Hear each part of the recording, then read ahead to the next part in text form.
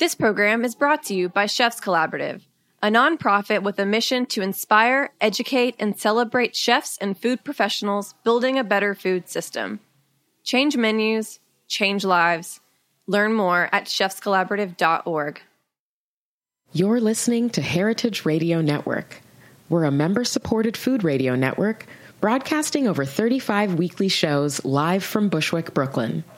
Join our hosts as they lead you through the world of craft brewing, behind the scenes of the restaurant industry, inside the battle over school food, and beyond. Find us at heritageradionetwork.org. How do you say food tech in French? Find out on this episode of Tech Bites.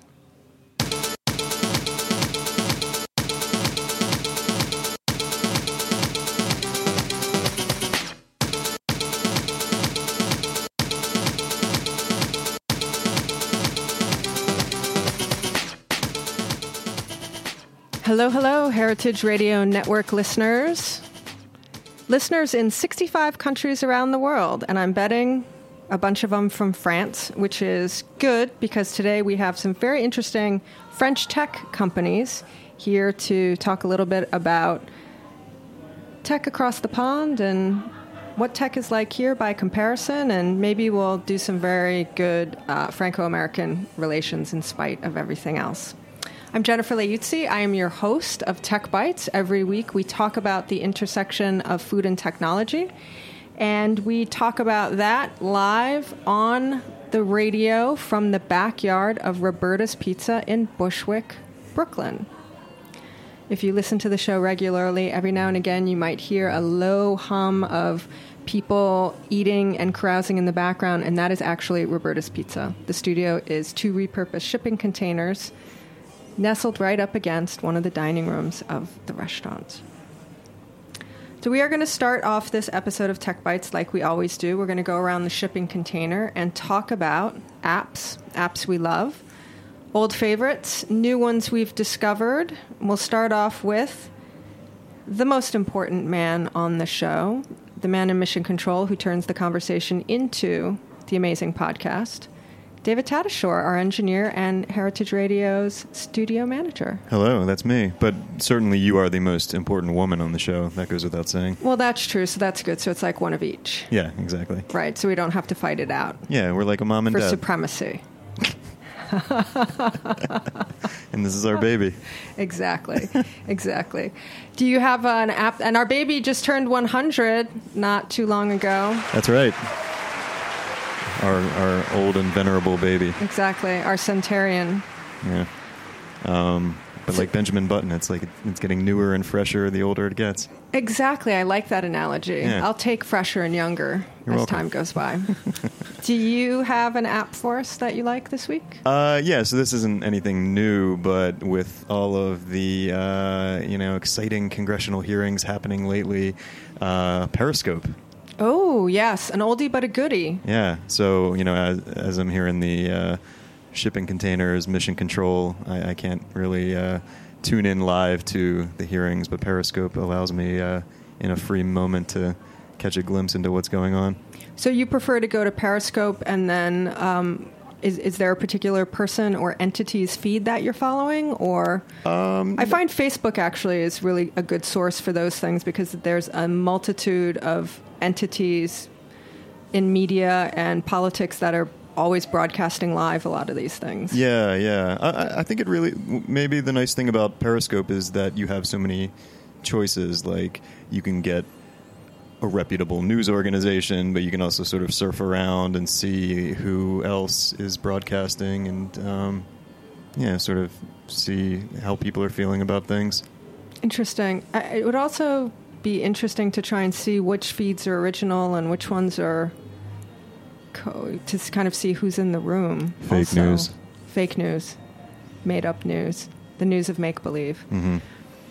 Periscope had a big impact last year when they shut down the C-SPAN coverage was it in the Senate when they were taking a vote on something? Yeah, and the Democrats all started broadcasting on Periscope? Yeah, they were filibustering something, I think. Mm-hmm. I can't recall exactly, but yeah, that played a big role in keeping people's attention focused on that. So It's worth noting that when I did a little research into that story last year, Periscope, just prior to that, had done a sort of how-to introductory course at the Democratic National offices in D.C. to show people how to use it and what it would be useful for. So I think it was top of mind and probably perhaps even new technology for some of the people who jumped on it and were like, this is the perfect moment for me to broadcast. They need all the help they can get, right? Yeah, we all need all the help we can get. Okay, Periscope, maybe.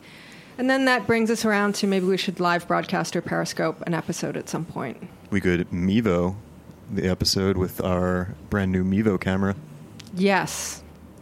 Another day, though. I'll save that one for next week. Okay. Sounds good. Joining us from far away in France, we have Kerem Kinouche, who has a company called Novo Lives. Kerem, is this your first trip to the States or no?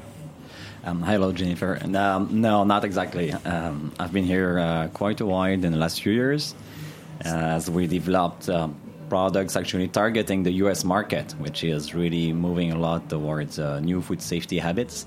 And so I'm sure we'll have them. When you come and visit the States, do you have apps that you like to use when you travel? Do you have things that work in France that don't work here? Or your favorite app works all the time? Well, yeah, you'll find me extremely boring, but I'm a big user of all Google apps in general, because wherever you go in the world, it works just perfect, and Uber as well. Yeah, there would be an app we use in France that I miss a bit when I'm here, called La Fourchette, which means the fork. Mm-hmm. And it's an app to find a restaurant, just awesome in Paris when you're looking for a good place to have dinner or lunch with good discounts as well. So La Fourchette, so it's a restaurant guide, and then it also offers you discounts to places. Yeah, absolutely. So when you are here in New York, do you have an app that you use to try and find restaurants? Or no? Or do you just wander around until you come across something you like? I'll just grab the first place I like from the outside. Okay. But I would miss places like this, which are just awesome. Yes, yeah. This place you definitely have to make an effort to go to. Yeah. It's a little off the beaten track. Okay, Le Fourchette. That's interesting. Sitting next to him, we have Dominique Cagnon, who is from a company called Biotrac, and next to him is his associate, Olivier de la Motte. I was debating whether or not we were going to give him a royal title, but I decided to go a little more democratic. Dominique, do you have an app that you like to use that you maybe use to travel or use at home, can't use here, can use here?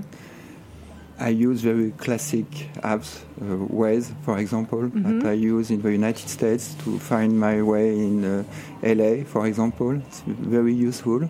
Do you use it in France also? Yes, everywhere. In fact, everywhere, because it's the way not to be lost in big town. And I use very often TripAdvisor too, to find the good restaurant, and YouTube apps, very very classic. So I am sorry. But you know, I would not necessarily have thought about Waze as being an international app. We've had people talk about it on this show for mostly driving trips outside the city. But it's interesting to see which things are more international and global and which things are more local. Olivier, do you have an app that you like or use when you travel? Hello, Jennifer. Hello, bonjour. Shazam. Oh, an oldie but a goodie. Yeah. And it works everywhere, so it's good. When was the last time you used it? I believe this morning. Really? Yeah. Where were you? In the hotel. In the hotel, was it lobby music? Yeah, playing? I just wanted to know what was the tune that was played. That's fantastic. So, well, obviously you're in a good hotel if they were playing good music. I don't know. Shazam. Well, you know, there's nothing wrong with the classics, you know, because they definitely keep enduring. What would you say the most popular apps are right now in France? The ones that people talk about. Is La Fourchette very popular? Is it the news apps? Is it like here where it's Uber and Facebook and Uber, Instagram? Facebook, Instagram, Pinterest, everything. Is there any Snapchat? Snapchat with young people. Mm-hmm. Is there anything that is specific to France? That's a very French app that we don't have here that you think is great, or maybe something we should adopt? Because we love to take French things and then make the American version. Do you know Marmiton? No. It's a cooking app. Okay. But I'm pretty sure that you must have the English version for it. What is it called? Marmiton. Marmiton. Yeah. Okay, I'm going to write that down and we will find out. So as we said at the top of the show, these gentlemen are here. There are a lot of food events happening in June in New York City. There are conferences about tech, hospitality, food media, openings, the Big Apple barbecue. I think the 2 middle weeks in June are perhaps 2 of the busiest weeks that I've seen so far this year. And to that, there is a very big food tech event happening in New York called Food Future Tech. And so on the occasion of that, Business France put together an event called Le Food Tech Lab to bring some French food tech companies to the U.S. So I think part of the program was for you all to have an opportunity to hear from American advisors and business people and investors in the food tech space to help you do some research to adapt your businesses here. What was the most interesting thing that you learned about the American food tech space and food tech business? I would say most interesting thing is to see that people care about food tech. Oh, okay. Yes. Yeah, not so long ago, people just were not that much interested in the food tech, especially from a VC point of view, because it was kind of old-fashioned, and now it's just becoming really, really busy. And we're just very excited to see that everyone is looking at food as the next way of making the next Facebook, basically, because this is what we're speaking about when it comes to investing in new startups. So yes, it's nice, good recognition to see that there is potential and people realize there is a lot of technology around the food. Not only the way of using apps to go to the restaurant and to way of living, which is obviously changing everybody's daily life, but also in every way of producing the food, really from farm to fork. So it's plenty of technologies coming up, and it's really the beginning of a lot of disruptions in the industry.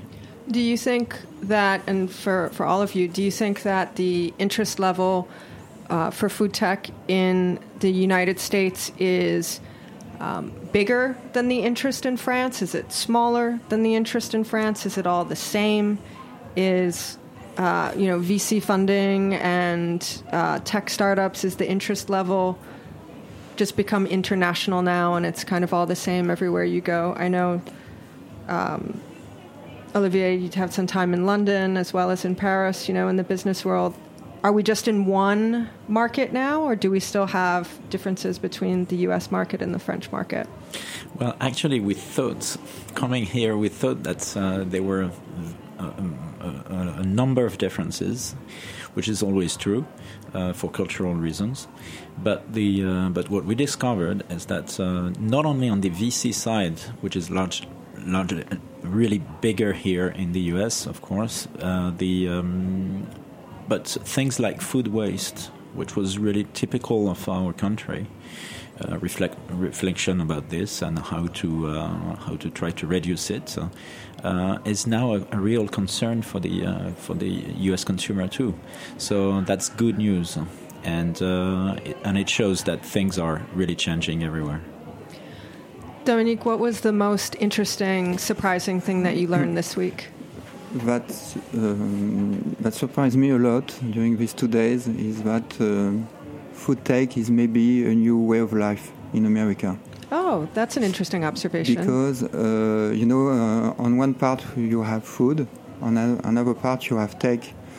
and it seems quite different, in fact. And when you put it together, you create something that is far more than a technical things or a technical food. I think you create a really different way of life. For example, eat better, eat different, eat new things, and that's there is something really, really incredible in America that almost everything is possible. Almost everything is possible. Yeah, that sounds pretty close to the, American dream concept of life here. You can be anything, even President of the United States. Anybody can. Do you think this this new way of life, when you put together food and technology, and I agree with you, I have a show dedicated to this subject because I believe that it has a very, very great impact on our lives and will continue for years to come.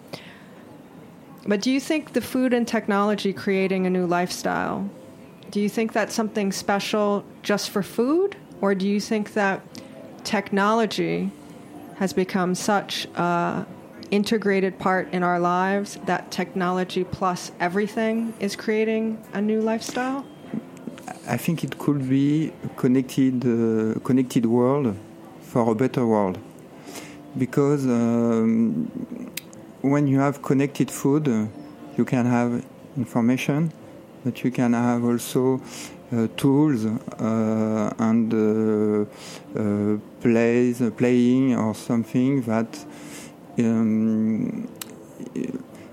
how can I say that improve the consumer experience. Mm-hmm. The consumer experience when you are testing, for example, something new.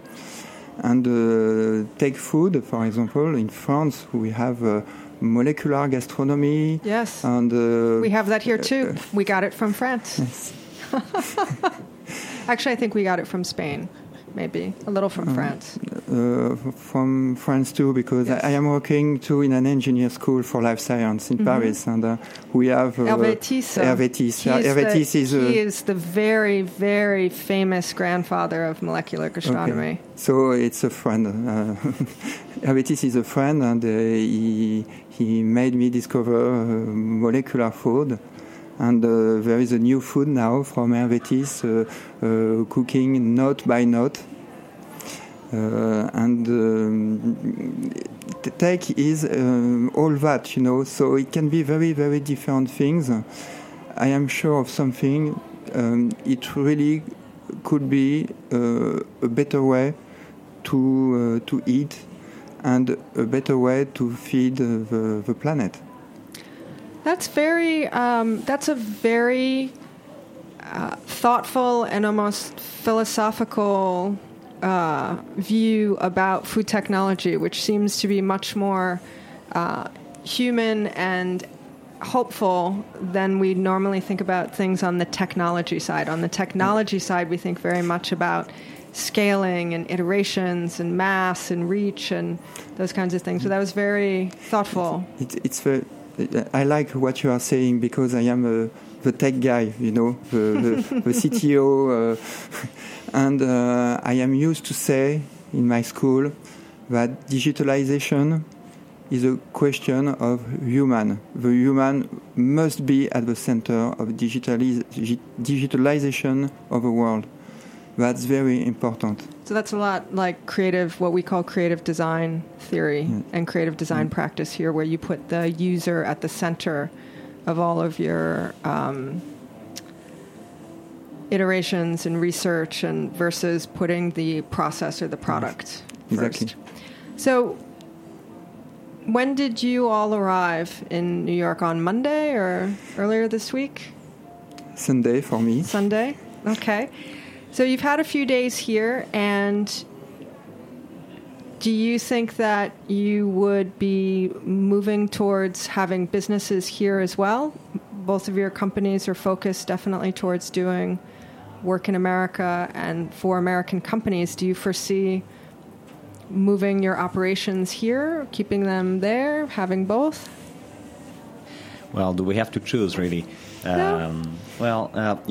The largest customers for us are in the U.S., definitely. So we're going to develop the sales team here. We already have someone in California out of Modesto. Hello, Gina, when you will listen to this. She's now on vacation in Europe, so you see we're traveling a lot in Novalize. So definitely developing the U.S. is key for us. It will be a driver in food safety for the next 5 to 10 years. So we need to be here. We need to be really making customers happy. We're already supplying 10 out of the 30th largest food manufacturing companies, including a couple of very large American companies. And we really want to have a full presence here with operations as well. Do you want to tell us what those companies are? I'm not sure they will be very happy about that. But, okay. Well, you don't have to say anything if it's in sort of the non-disclosure arena. Very quickly, tell us what your company does. We do microbes. Very, very, very basically, in food safety, there are many ways of addressing the food safety issue. Every year there is still about 600 million people sick. Many buying food from trusted companies, and 420,000 of them die as well every year all over the world. So sampling, for looking for the bad microbes in the food is something we've been doing for a very long time. And the more you sample, the more chance you have to find the bad bug and separate the product and preserve the consumer. But the problem is that it's not enough. There are some microorganisms, some bacteria, which are extremely sporadic. For example, in the case of almond, it's a very well-known case in the US. If you do a normal sampling following the usual sampling plans, you have about 1 chance in 10 million to find a salmonella in a container of almonds. But you know that 100% of the time there is one. So there is another way. And we don't think about salmonella being in an almond. We think about it being on chicken for the most part in the United States. We really don't think about that often about salmonella on anything that's not a raw meat, just because of perception, things you hear about in the news and the story. So people would probably be, when we do have those stories about salmonella on produce, it's always very surprising. Well, and that was back in 2001. More than 100 people were sick because of salmonella on almonds, and if I remember correctly, nearly 10 people died. So it's a very serious business. So since then, the FDA worked with the scientists, and they developed what we call a validation protocol for pasteurization systems. So they're asking everyone in the U.S. to pasteurize the almonds. So all the almonds you're consuming here are pasteurized. And Which basically means cooking something to a certain temperature so that you kill all of the bad microbes, more or less. Well, more or less. In very, very simple terms. Well, yes, that's right. If you do it gently, you're hitting just the outside of the almond to kill the bacteria without damaging the product inside. Right. That's the whole challenge. But you're right. Otherwise you just cook it and it doesn't taste the same. Right. You want to kill the bacteria, and to make the right process to kill the pathogen, you need a way to prove in what condition it will work and what are the limits.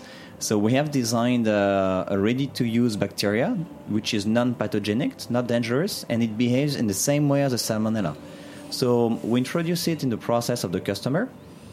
We put the product through the process, the killing process to kill the bacteria, and then we see how many bacteria were died and how many survived, and then we can evaluate how the process works. So it's sort of a food tech. We have an expression. You may have the same one in France. I don't know. Probably not. It's called canary in a coal mine. No, I don't know. Can you say that in French? I don't know what the word for coal mine is in French. Mine de charbon. Okay. Coal mine. Oh. Coal, okay, where you go underground to take yes. the coal. So the idea was that you had a bird in a cage, a canary, the petit oiseau, jaune, and then it would go down into the mine, and they were very sensitive to the air and the gases and things like that, and they're very small, so it wouldn't take very much for there to be gas in the air that would kill the canary. So if the canary died or started to get sick, then you would know that it's time for the people to go because it's not a good environment. Okay. Mine de charbon. Thank you. I love the image. I will use it during my next pitches. That's exactly the idea. Sort of. Yeah, that's a canary. So you put it through and you see what's alive and what's not, and if it's still there, then you have a problem. Yeah, that's the right. Reverse of it, maybe.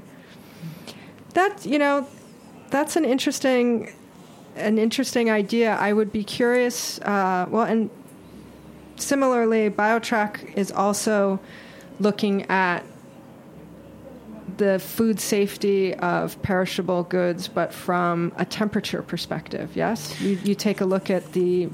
Little more than temperature. Well, to be very simplistic.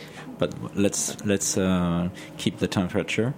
Actually, what we do is we try to make the cold chain smarter to reduce waste. So a cold chain, how would you describe that for people? Because I would guess that most listeners it's the supply chain for fresh products, let's say. It has to, if you have something that basically needs to be refrigerated or kept in the freezer, when it ships from where it's produced to your store, it needs to be shipped in a way that maintains the correct temperature for the integrity of the product. Think about ice cream that you don't want to melt. So you want your ice cream to stay at the right consistency, but you also want it to stay at the right temperature so that none of these bad microbes spring into action. So when you're shipping cheese from France to New York, it has to maintain a cold chain. So that is tracked.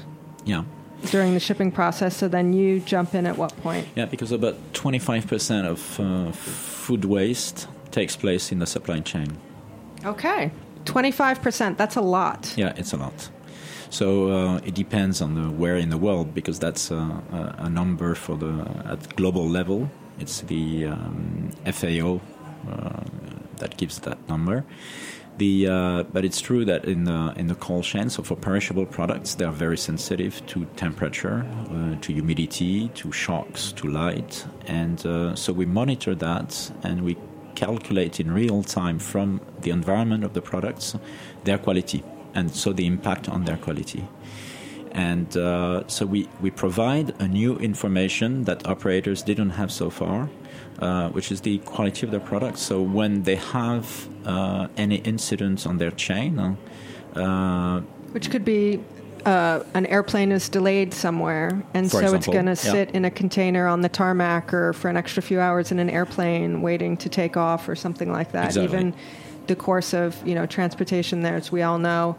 Especially if you're in New York and you ride the subway, transportation has delays. So it's exactly this example. And so at that time, the operator who is in charge of the product, he's responsible for the safety of the product. And so because he has no tool so far, what he does, he just throws it away. And that explains why mainly we have 25% of loss during the supply chain. That's amazing. 25% just right off the top. That's a lot. That's a lot to lose. We are going to take a quick break right now, and we're not going to talk about losing. We're going to talk about winning. We're going to talk about winning and being supported by our amazing sponsors and underwriters. Heritage Radio Network is a .org, which means we are a nonprofit 501c3. And that means we keep the lights on with support from wonderful companies like this one. This program is brought to you by Chefs Collaborative, a national nonprofit network with a mission to inspire, educate, and celebrate chefs and food professionals building a better food system. Chefs Collaborative members work to make sustainable practices second nature for every chef in the United States. Chefs Collaborative was founded in 1993 by visionary chefs including Rick Bayless and Alice Waters, who acknowledged the influential role of food professionals on our food choices, our collective personal health, the vitality of cultures, and the integrity of the global environment. Chefs Collaborative believes that the greater culinary community can be a catalyst for positive change by expanding the market for good food and helping to preserve local farming and fishing communities.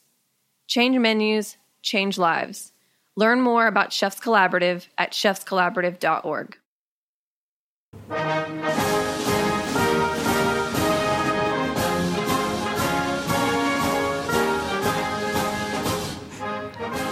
Bonjour mes amis, les amis de Heritage Radio Network, je suis Jennifer Leuzzi et tous les semaines je suis dans le jardin de Roberta's en Bushwick, Brooklyn pour faire un épisode de radio sur le sujet de la technologie et la gastronomie.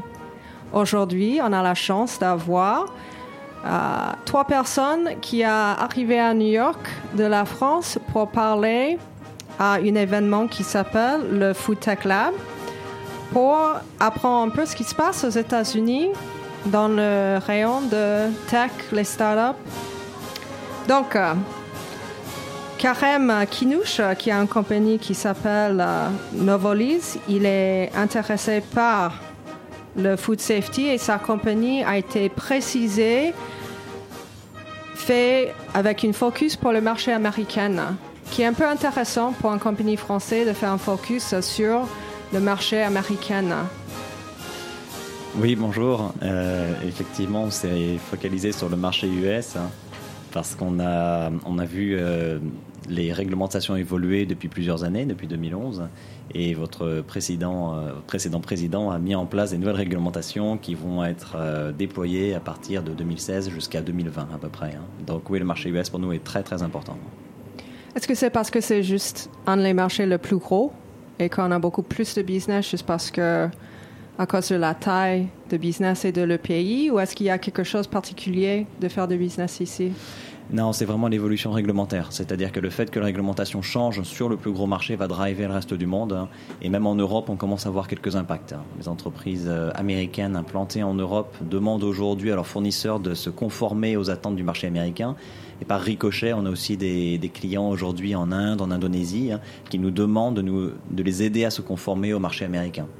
Donc, vous avez été ici pour apprendre un peu ce qui se passe aux États-Unis et puis peut-être aussi pour trouver des gens qui ont été intéressés de faire un investissement dans la compagnie. Est-ce que ça a été un succès cette semaine à New York? Ah oui, on a fait des super rencontres, vraiment. On a eu un intérêt très important, à la fois des clients utilisateurs finaux, des grandes multinationales, qui sont les industries américaines, et aussi des investisseurs qui se rendent compte qu'au niveau de la technologie, de la food tech et de la recherche scientifique, on a quelques bonnes idées et on est capable de les mettre en œuvre en France, et ça peut sans doute donner lieu à de belles histoires aux États-Unis.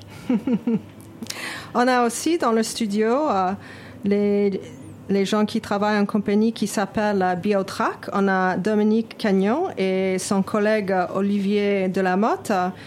Leur compagnie, ça travaille dans une... c'est intéressant, je ne sais pas exactement comment l'expliquer dans les termes techniques, mais ça suit les produits en transport qui doivent être gardés frais et qui prennent des informations à la minute pour que s'il y a des problèmes, les compagnies peuvent décider s'il faut garder ou jeter le produit.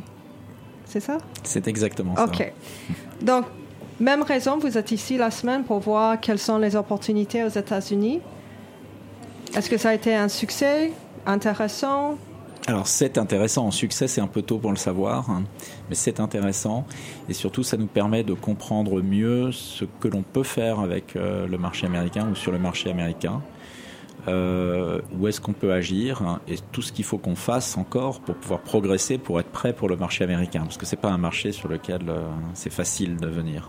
Et qu'est-ce que c'est l'intérêt dans le marché américain spécifique pour vous? Il y a beaucoup de pertes dans la supply chain américaine. 25%, vous avez dit. 25%, ça c'est worldwide. Mondial. Mais au moins, on a des données très précises sur tout ce qui est produits frais, périssables.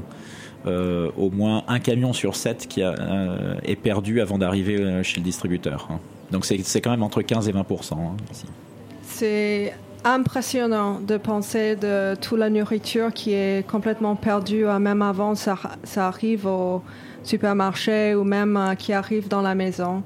Les Américains sont de plus en plus intéressés par rapport à ce sujet, la perte de nourriture, parce que si on peut garder toute la nourriture qui est perdue, on sera bien mieux en place pour faire manger tout le monde. Le défi, aujourd'hui, on a des nouvelles estimations. En 2050, on va être presque 10 milliards d'habitants sur la planète. Il va falloir à peu près 70% de plus de nourriture que ce qui existe aujourd'hui. Donc, tous les moyens sont bons. C'est développer la nourriture, mais c'est aussi éviter de la perdre. Donc, même question, est-ce que vous pensez éventuellement d'être ici à New York pour les bureaux, le business et tout ça, ou est-ce que l'idée c'est d'avoir une compagnie qui travaille dans le marché américain, mais de la France? Si on vient, si on a des clients, non, c'est pour le faire sérieusement, on sera basé ici aussi. Et juste en général, les produits français, est-ce qu'on sait quel pourcentage sont sur l'exportation pour les États-Unis? Les produits alimentaires, à mon avis, un peu quand même. J'ai aucune idée. Aucune idée? Aucune idée. OK. Donc, pendant la semaine, vous avez plusieurs séances, convocations. Qu'est-ce que ça a été l'idée ou le concept le plus impressionnant que vous avez appris cette semaine? Ça peut être bien, ça peut être mauvais, ça peut être sur des investissements, sur le marché, sur New York, sur le métro. Je pense qu'il y a une prise de conscience ici, chez vous, de changements qu'il faut apporter. À la fois donc dans la supply chain, c'est assez technique finalement vis-à-vis des consommateurs, parce que les consommateurs ne pensent jamais supply chain. Mais en bout de supply chain, il y a la qualité des produits. Et moi, ce qui m'a beaucoup frappé, c'est que j'ai entendu des choses que j'aurais pu entendre en France, où les consommateurs veulent manger mieux, veulent manger différemment, et que du coup, il ne s'agit plus seulement de s'alimenter, donc de voir la nourriture comme le fuel que l'on apporte à l'être humain, que moi j'ai un petit peu connu, puisque j'ai connu les États-Unis il y a longtemps avec des amis qui habitaient en Californie, donc là j'avais eu un choc culturel parce que je venais d'une famille qui faisait beaucoup de cuisine et j'ai appris ce que c'était que la junk food, de manger des cacahuètes à midi, enfin de ne pas avoir un repas tel que nous on l'entend en France. Et alors ce qui est très étonnant, c'est que finalement je me rends compte que non seulement vous êtes emparé du sujet, mais que les consommateurs américains pourraient devenir sans doute plus exigeants que les consommateurs européens dans plein de cas de figure, en se préoccupant de tas de choses comme la texture, l'innovation produit, la sensation, l'originalité, et donc finalement de mettre finalement la nourriture peut-être un peu plus au cœur de ce que ça a pu être précédemment. Je demande si c'est pas juste simplement une différence entre la cuisine et le point de vue gastronomie de la France et la cuisine et le point de vue américain. Je pense que la France et la plupart de pays en Europe, ils ont une culture autour de ce qu'on mange, une alimentation, une cuisine qui est très proche de ce que les Américains ont envie d'avoir maintenant. Et que les Américains sont en train de changer leur point de vue, qui est en train d'arriver d'un sens à un point de vue qui a été dans la France depuis des centaines d'années, quoi. Mon mari, il est un cuisinier français, c'est un chef français. Et des fois, quand on parle des sujets, de choses qui se passent dans le média, comme le concept de je vais cuisiner avec un poulet et je vais utiliser tous les éléments de poulet et rien jeter. Et ça, c'est peut-être un concept nouveau pour les Américains parce qu'on a normalement le poulet, c'est juste les suprêmes dans un paquet, c'est même pas le poulet entier. Lui, il me regarde et puis il dit, en France, on a ça depuis toujours, quoi. Donc, il y a peut-être certaines choses qu'on arrive de découvrir, d'avoir envie, qui a été déjà en place, juste comme la vie quotidienne en France. Oui, non. J'étais juste en train de m'imaginer le poulet rôti réduit au blanc, qui est, je pense, le morceau je veux dire, que l'on cherche à éviter en repas de famille. Même quand France. on parle juste de la profession de cuisinier, j'ai travaillé en France en cuisine, et quand on a reçu les produits le matin, et on avait par exemple des carrés d'agneau sur la carte, on a reçu un agneau entier. Et puis, ça a été le boulot de la personne qui a été à la station de viande de couper l'agneau dans tous les morceaux. Aux États-Unis, en cuisine, même des cuisines qui sont des très, très bons maisons des étoiles Michelin et tout ça, on reçoit des côtes d'agneau dans un paquet. Et puis, dans les écoles de cuisine, même professionnelles, il n'y a pas beaucoup de cours et d'études sur la boucherie et des choses comme ça, quoi. Donc, il y a juste un aspect de la culture américaine où ça vient les produits viennent déjà un peu préparés, déjà coupés. Et en France, les produits arrivent beaucoup plus dans une condition originale et naturelle. Oui, peut-être que qu'aux États-Unis, on a poussé à l'extrême toute l'industrialisation du produit pour avoir vraiment le morceau que l'on cherchait, en oubliant tout ce qu'il y avait autour, et qu'au bout d'un moment, on s'est rendu compte qu'on avait au passage omis un certain nombre de parties, de méthodes de préparation qui méritaient d'être réintégrées. Donc voilà, quand on parlait du poulet, c'est vrai que le croupion, hein, c'est un morceau qui est pas très glamour, mais il y a toujours quelqu'un pour manger le croupion à table lors d'un repas de famille, voilà. Exact. Donc on a plus de temps à parler et on va terminer l'émission en anglais. At the end of all of my shows, I always like to ask my guests for a little piece of advice for the people listening at home. So you gentlemen travel a lot for business. You're flying around on airplanes. You're looking for restaurants and things like that. Do you have any advice for people on when you travel, what's the best way to find a good restaurant? Sans la fourchette. Well, without la fourchette, obviously talking to people, wandering in the streets, and it depends a lot on the country. I would not do the same when I travel to India or China or when I'm coming to the US. So yes, talking to people, using social media, chatting with friends, asking for recommendations, and just discover and don't expect to eat the same thing in the same way as you do it at home, and just enjoy the whole experience more than the food itself. That's very good advice. There's a thumb rule about thumb this. Rule? What's the thumb rule? Yeah. And you can't see it because it's radio, but he put his hand up in the classic, Fonzie Happy Days thumbs up. So you never go in a restaurant where you see only tourists. Oh, very good. Okay. And you never go in empty restaurants. Okay. Those are very good rules.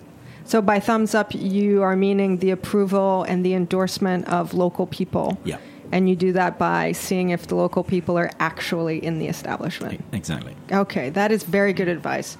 That's especially, I think, really good advice. I do the same thing when I travel abroad and when I'm in marketplaces and things like that. If you're in the market, in anywhere at a market stall, and there's one that's really busy and one that's empty, there's a reason why the one that's busy is busy.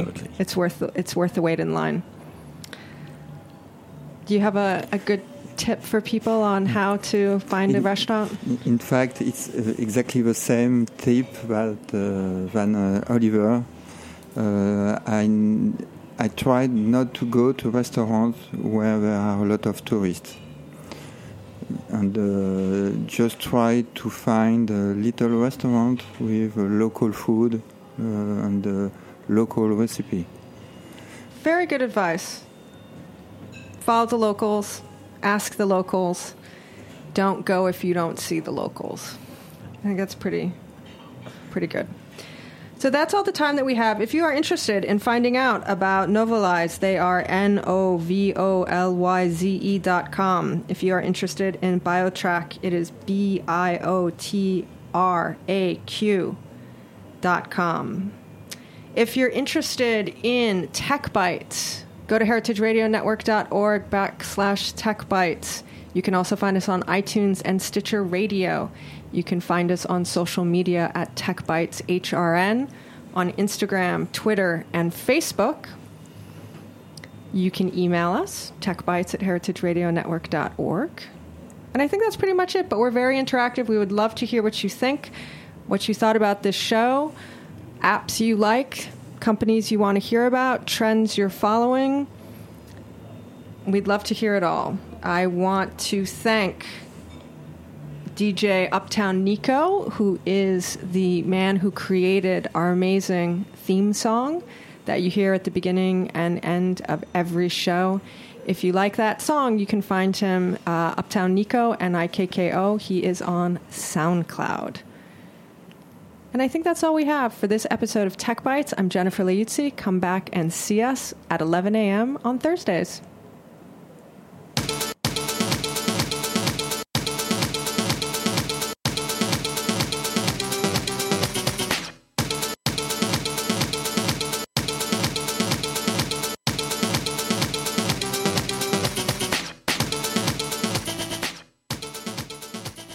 Thanks for listening to Heritage Radio Network, food radio supported by you. For our freshest content and to hear about exclusive events, subscribe to our newsletter. Enter your email at the bottom of our website, heritageradionetwork.org. Connect with us on Facebook, Instagram, and Twitter at heritage_radio. Heritage Radio Network is a nonprofit organization driving conversations to make the world a better, fairer, more delicious place. And we couldn't do it without support from listeners like you.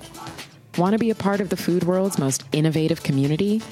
Rate the shows you like, tell your friends, and please join our community by becoming a member.